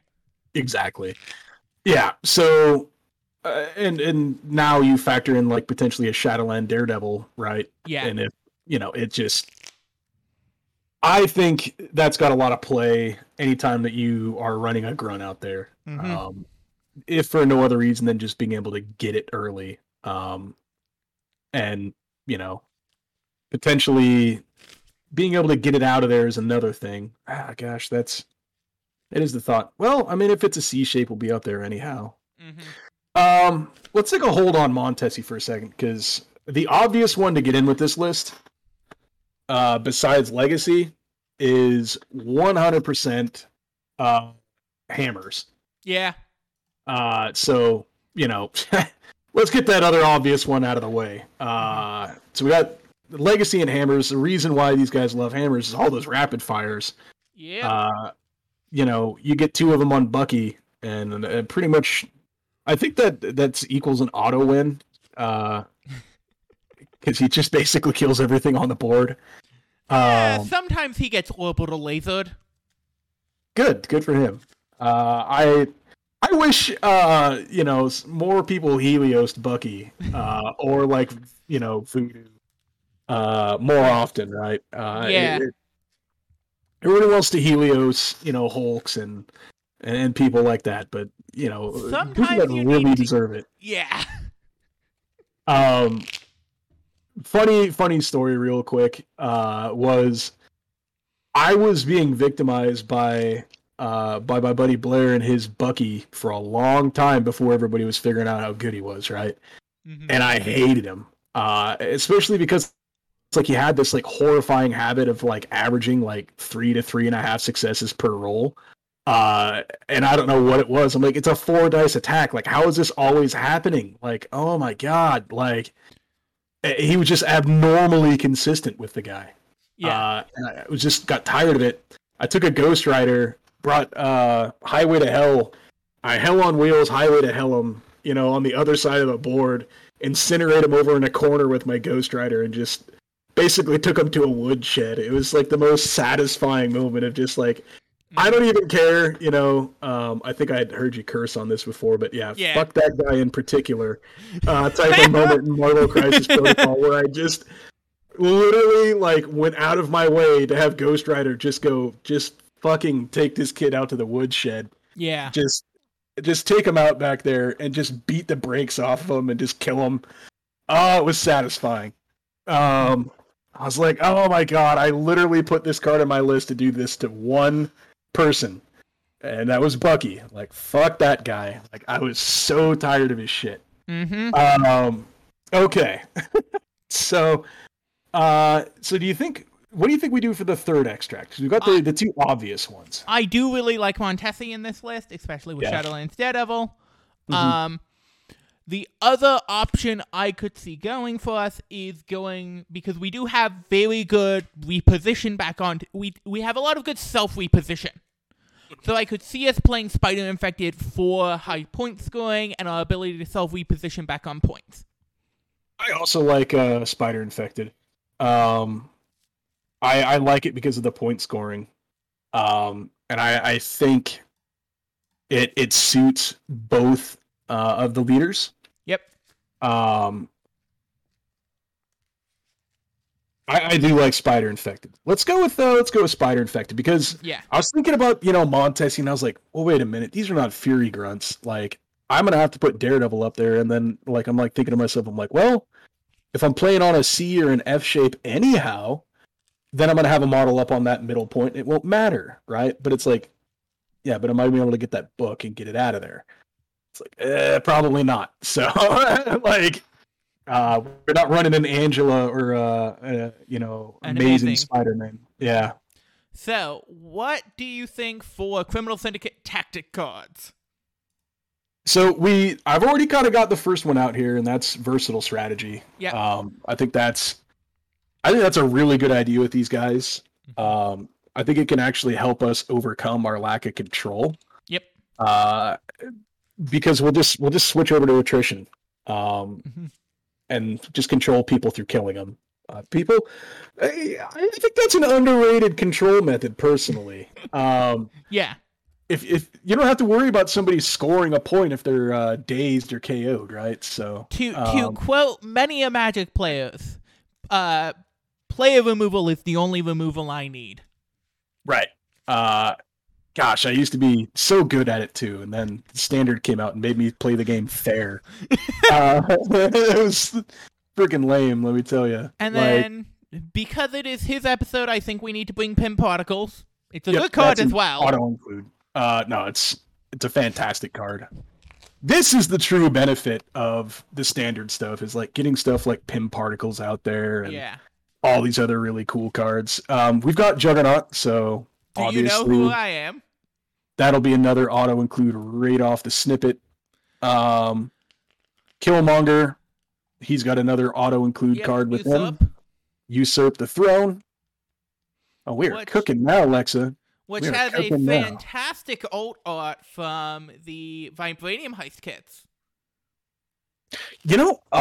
Full disclosure, but I have never played any of the, like, I don't know what you would call them, like variants organized or like play kits. Yeah, the non-normal way of playing the game.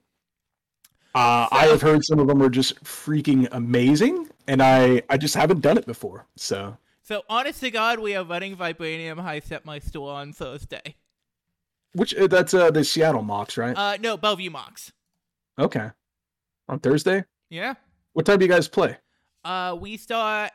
We generally get started around 5:36, and we go late into the night. I might have to go over there for no other reason to settle my tab from the other month.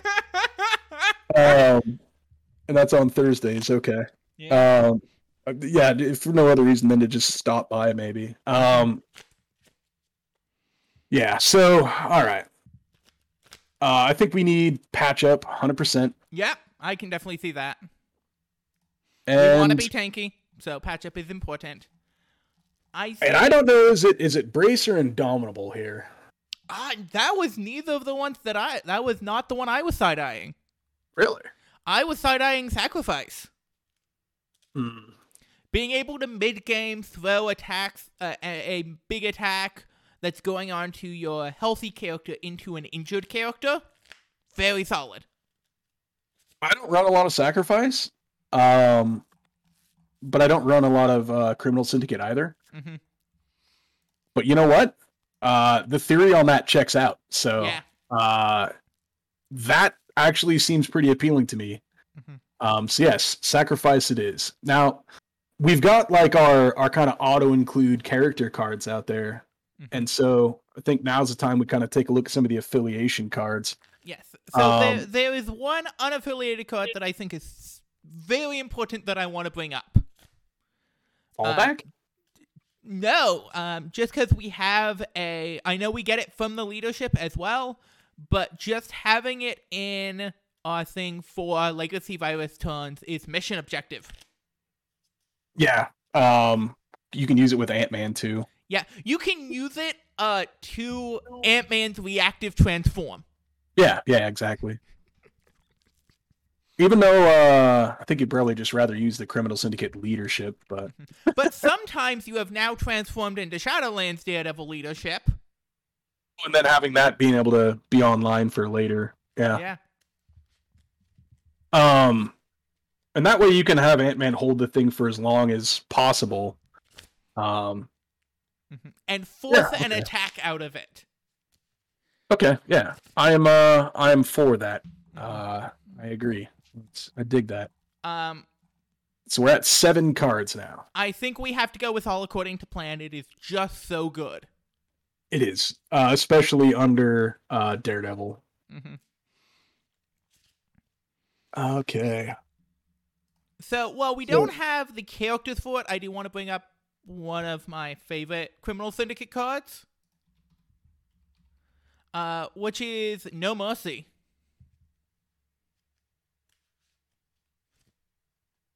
Allied character would daze an enemy character. The allied character may play this card. Character gains 3 power. So, this is hysterical with your frenzy characters. Your Carnages, your X-23s, and your Angelas. Because that power gain happens before their trigger to frenzy. Yeah, because it says would daze. Yeah. So we don't have the characters in it for this list, but I love this card dearly and need to bring it up every time we're talking about Criminal Syndicate. Yeah, it's not a bad idea at all. We don't have... Yeah, there's no way to slot that in. Well, that would make sense. All right. I've never even looked at this Bounty Hunters card here, so I'm gonna take a gander at this because it's a Taskmaster card, and well, we got fucking Taskmasters, so if he's got a Tactics card, we're gonna take a gander at it. So, mark the enemy character with the highest threat value with a bounty token. Dazed or KO'd by the character that played this card during the activation. The character that played this card immediately makes another action after the effect is resolved. The bounty token is so it gives you a third action on the turn where you daze or KO that. And it's free. So my thing is, and I think this is a very interesting card. I think this plays well into wide lists where the highest threat may be a 4 threat. I don't think this is like your Usurp the Throne where you're going after the massive targets with it. Yeah, and I don't know. Taskmaster has enough punch to make that reliably work. Yeah, I think it's a much better Elektra card than a Taskmaster card. Yeah, because Elektra has the punch. Yeah, if she ever gains power. Her basic 0-cost attack is actually really scary. 5 dice, range 3, Mystic with a Pierce. It's alright. I don't know. I'm not... I know you like Elektra. Just gonna... I don't think she's Viper levels of sadness. I dislike the power gen. Come on, you look at that, that spender, right? It's like, I want to do this, and I want to do it all the time, but I can't. Which, may be a good thing for game balance. Yeah, it's just... I don't know. I gotta actually try to test her out a little bit more, other than the couple of games that I've had, but... So, and this has been a conversation me and Omnis has been having about how recently they've been designing more characters without a builder. Yeah. To like allow them to do cooler things on the card, but make it so you have to pick and choose what you do rather than, oh, occasionally you just roll the nuts and then get to do everything, so we need to kind of tamp down what their maximum potential is. Yeah. Yep. I think, would you say that maybe like one of the last characters that had like that more or less true builder with a giant pile of superpowers is kind of like Rogue, right? Like, she's just one of those models that seemingly like her activations like never end. Yeah. And if she spikes off on her her builder, good luck, right? She's just gonna wreck every damn model in the game. Yeah. So Electra obviously is a lot more balanced than that. A little bit more deliberate, but yeah, that's a really good point that you're bringing up about that, because you give people some gainers and other stuff, and if you work your way towards it, like there's some pretty fantastic superpowers like Darkstar and some of the stuff that have come out recently that just looks like awesome, but it's like, boy, I'm gonna have a hard time getting that amount of power. But at the same time, Darkstar's gainer, I guess, like that's still a really good freaking attack. Yeah. And it's like, well, like, but everybody in the community says she's bad, and I'm looking at her and I'm like, is she though? Like, Really? like I think she's got some game, right? I've actually considered her in Guardians lists. Yeah. Just because of her card, like in the matchups where your opponent doesn't have any energy attack, which is a fair bit of the time, the reduction to your energy defense doesn't matter that much, but you have so many energy attacks that reducing your opponent's energy defense is so good. Yep. Well, for me, it's like, I don't know, chuck her out in Red Skull Cabal, right? Let's get her some power going, or a Magneto Brotherhood, like, or even an A-Force to have power getting pushed over onto her, you know, and it only would take like the extra one per round.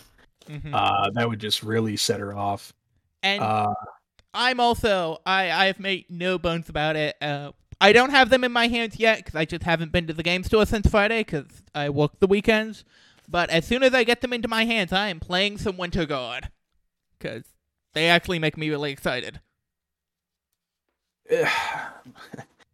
I want to like Winter Guard, but one of the things that I'm finding after so many Guardians games is like, any time that I go and try to play an affiliation that doesn't have some semblance of dice fixing, I feel like a crack addict, like that hasn't had a fix in like 24 hours. Like, so I get like halfway through a game and I'm like, I want to reroll something.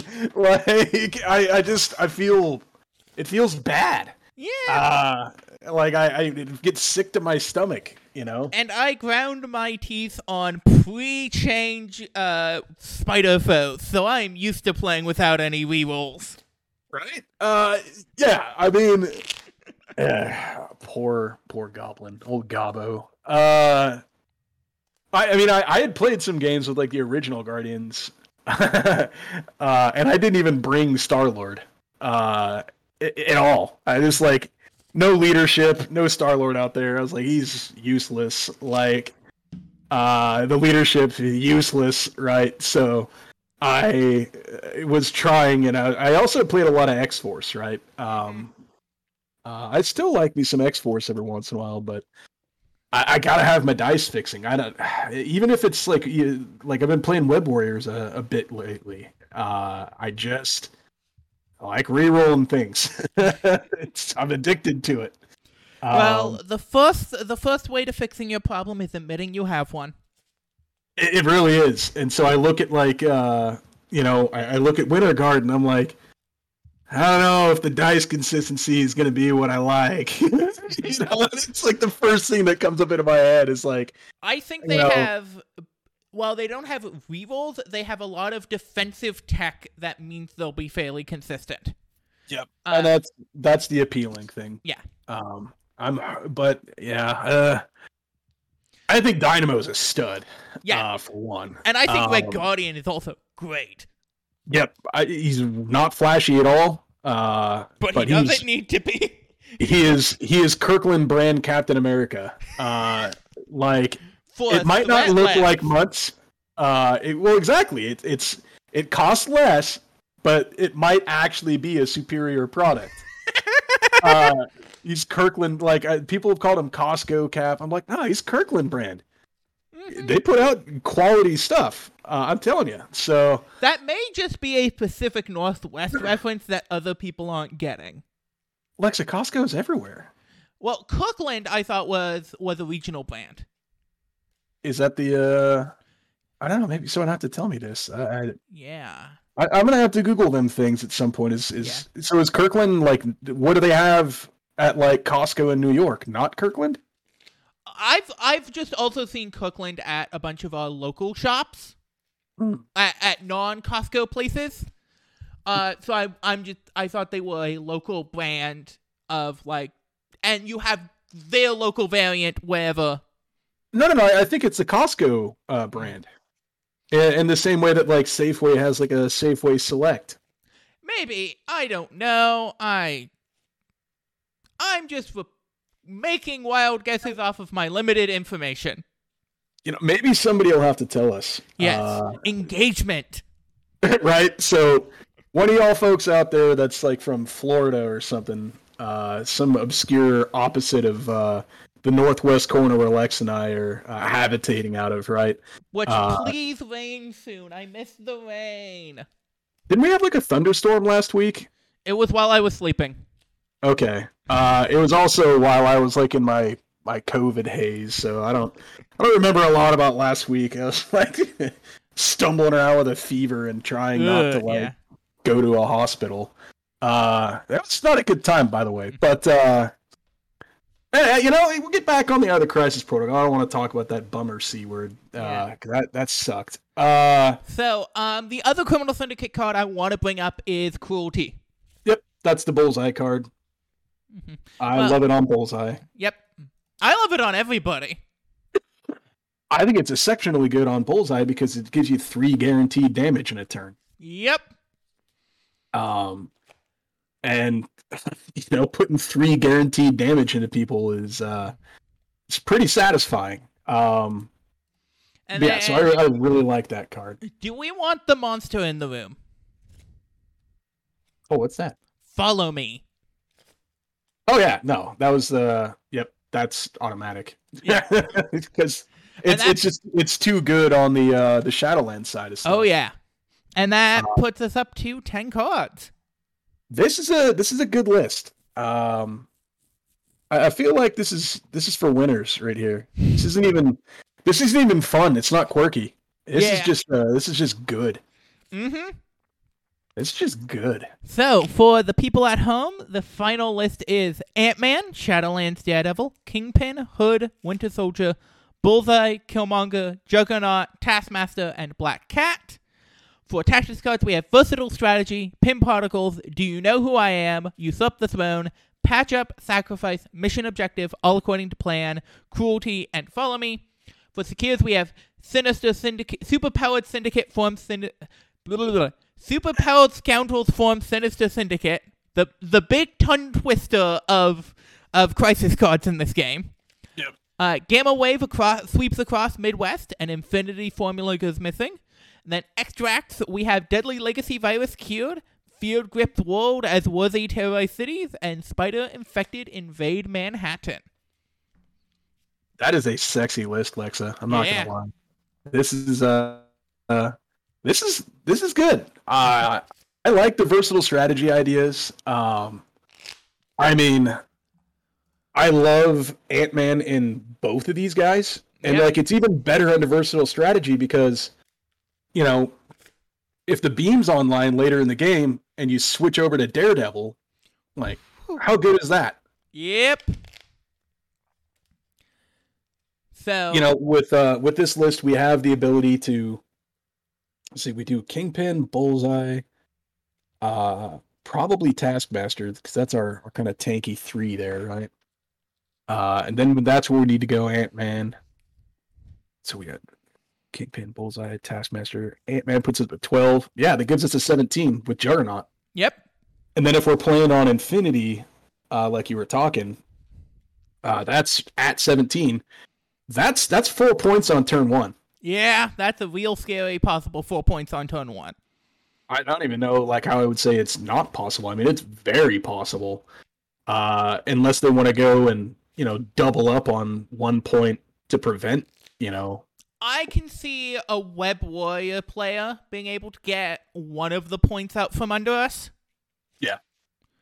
I think most teams wouldn't even be wide enough to prevent Kingpin from getting away, and that's gross. I love it.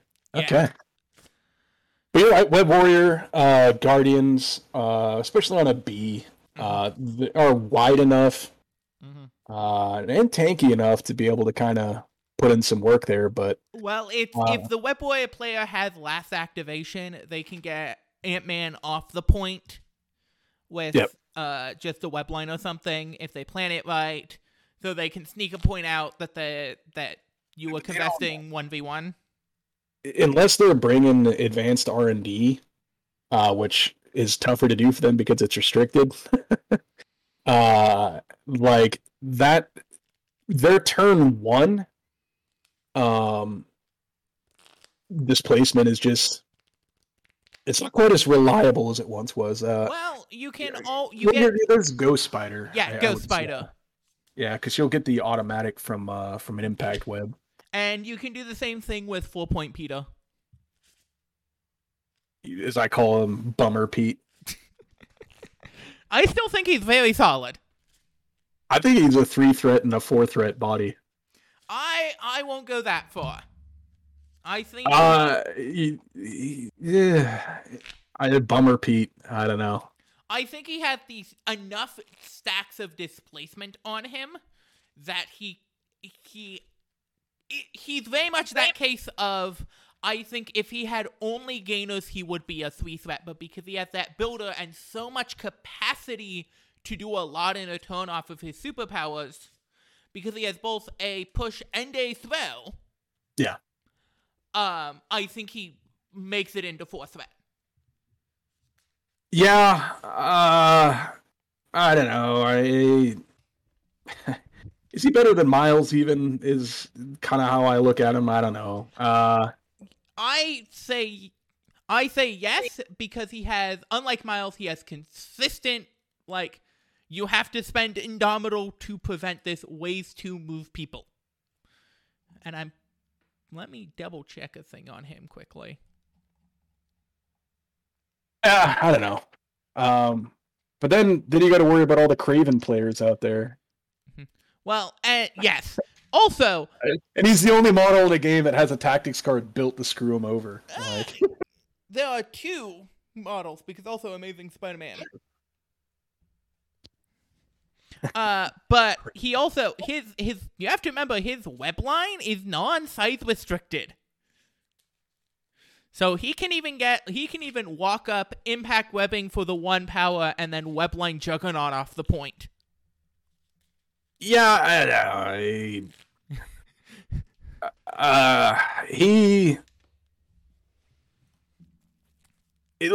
think he's better than Daredevil.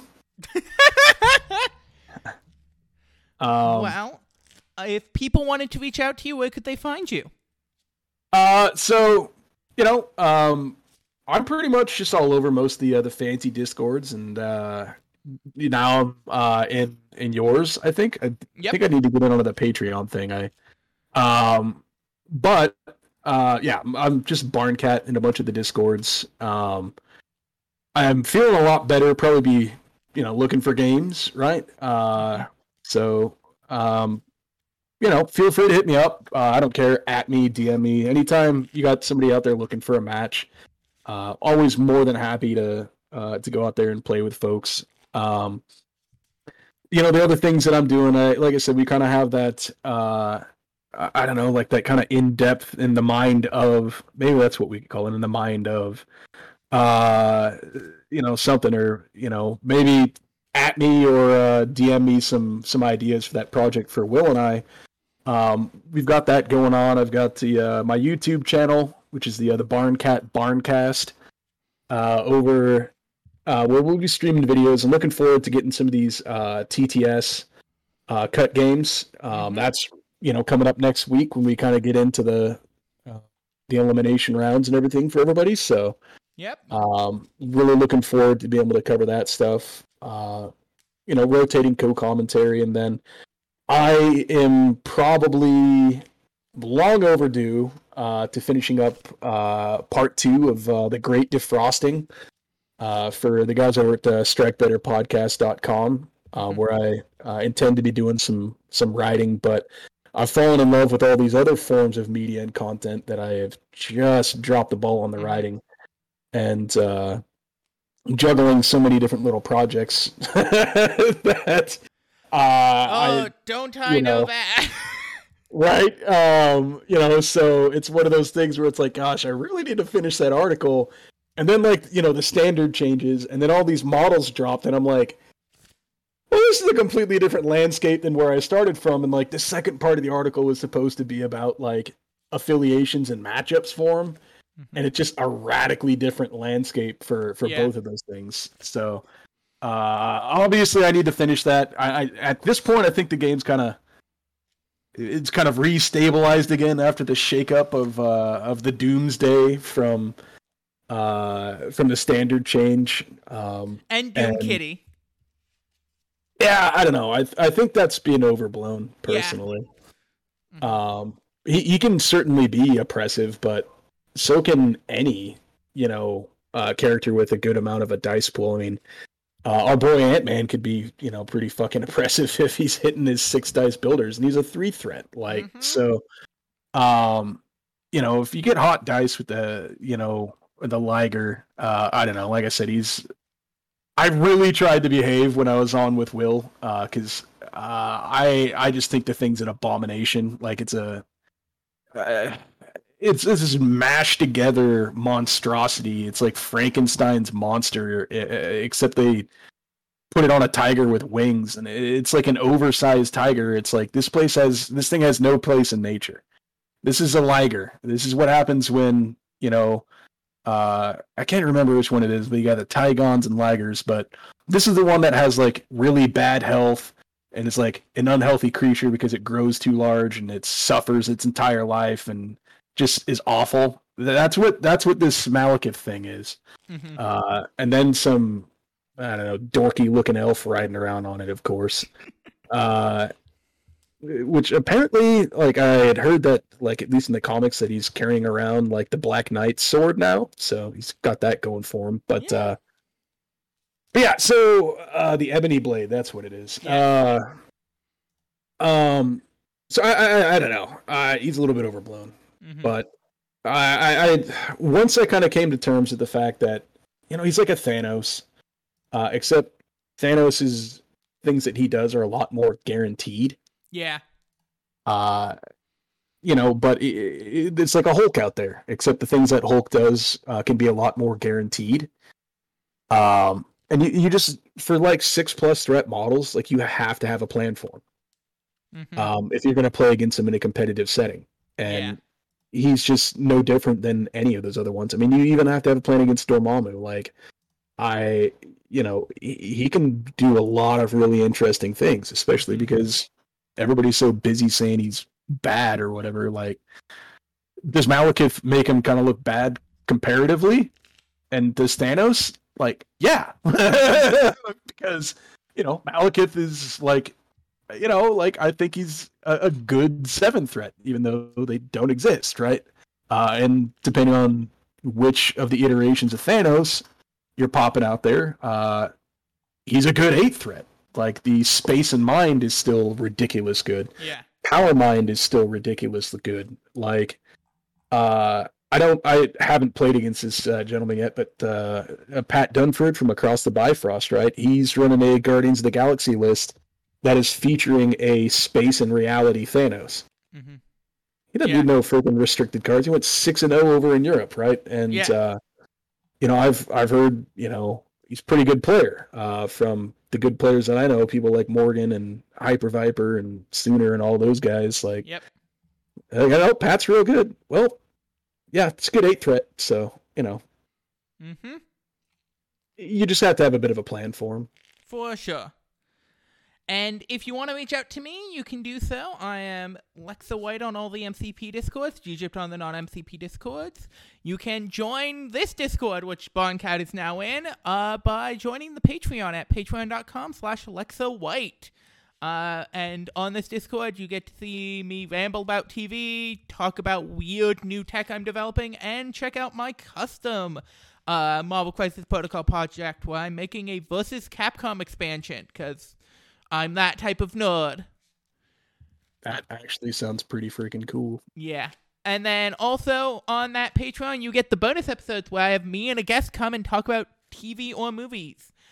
Soon enough, by the time this episode has come out, I will have an episode with the wonderful, wonderful Kyle Clark talking about Resident Evil Welcome to Raccoon City, which, for those that don't know, is the most recent Resident Evil films.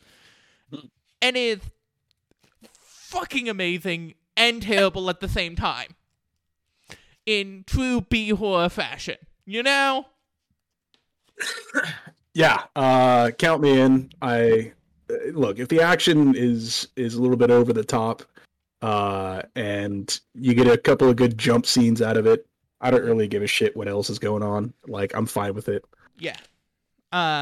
And both me and Kyle are big Resident Evil fans, so you'll probably hear a lot of Resident Evil talk on that episode. So that is going to be a whole lot of fun.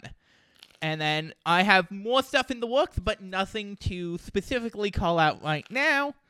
But yeah, no, it's been great to have you on.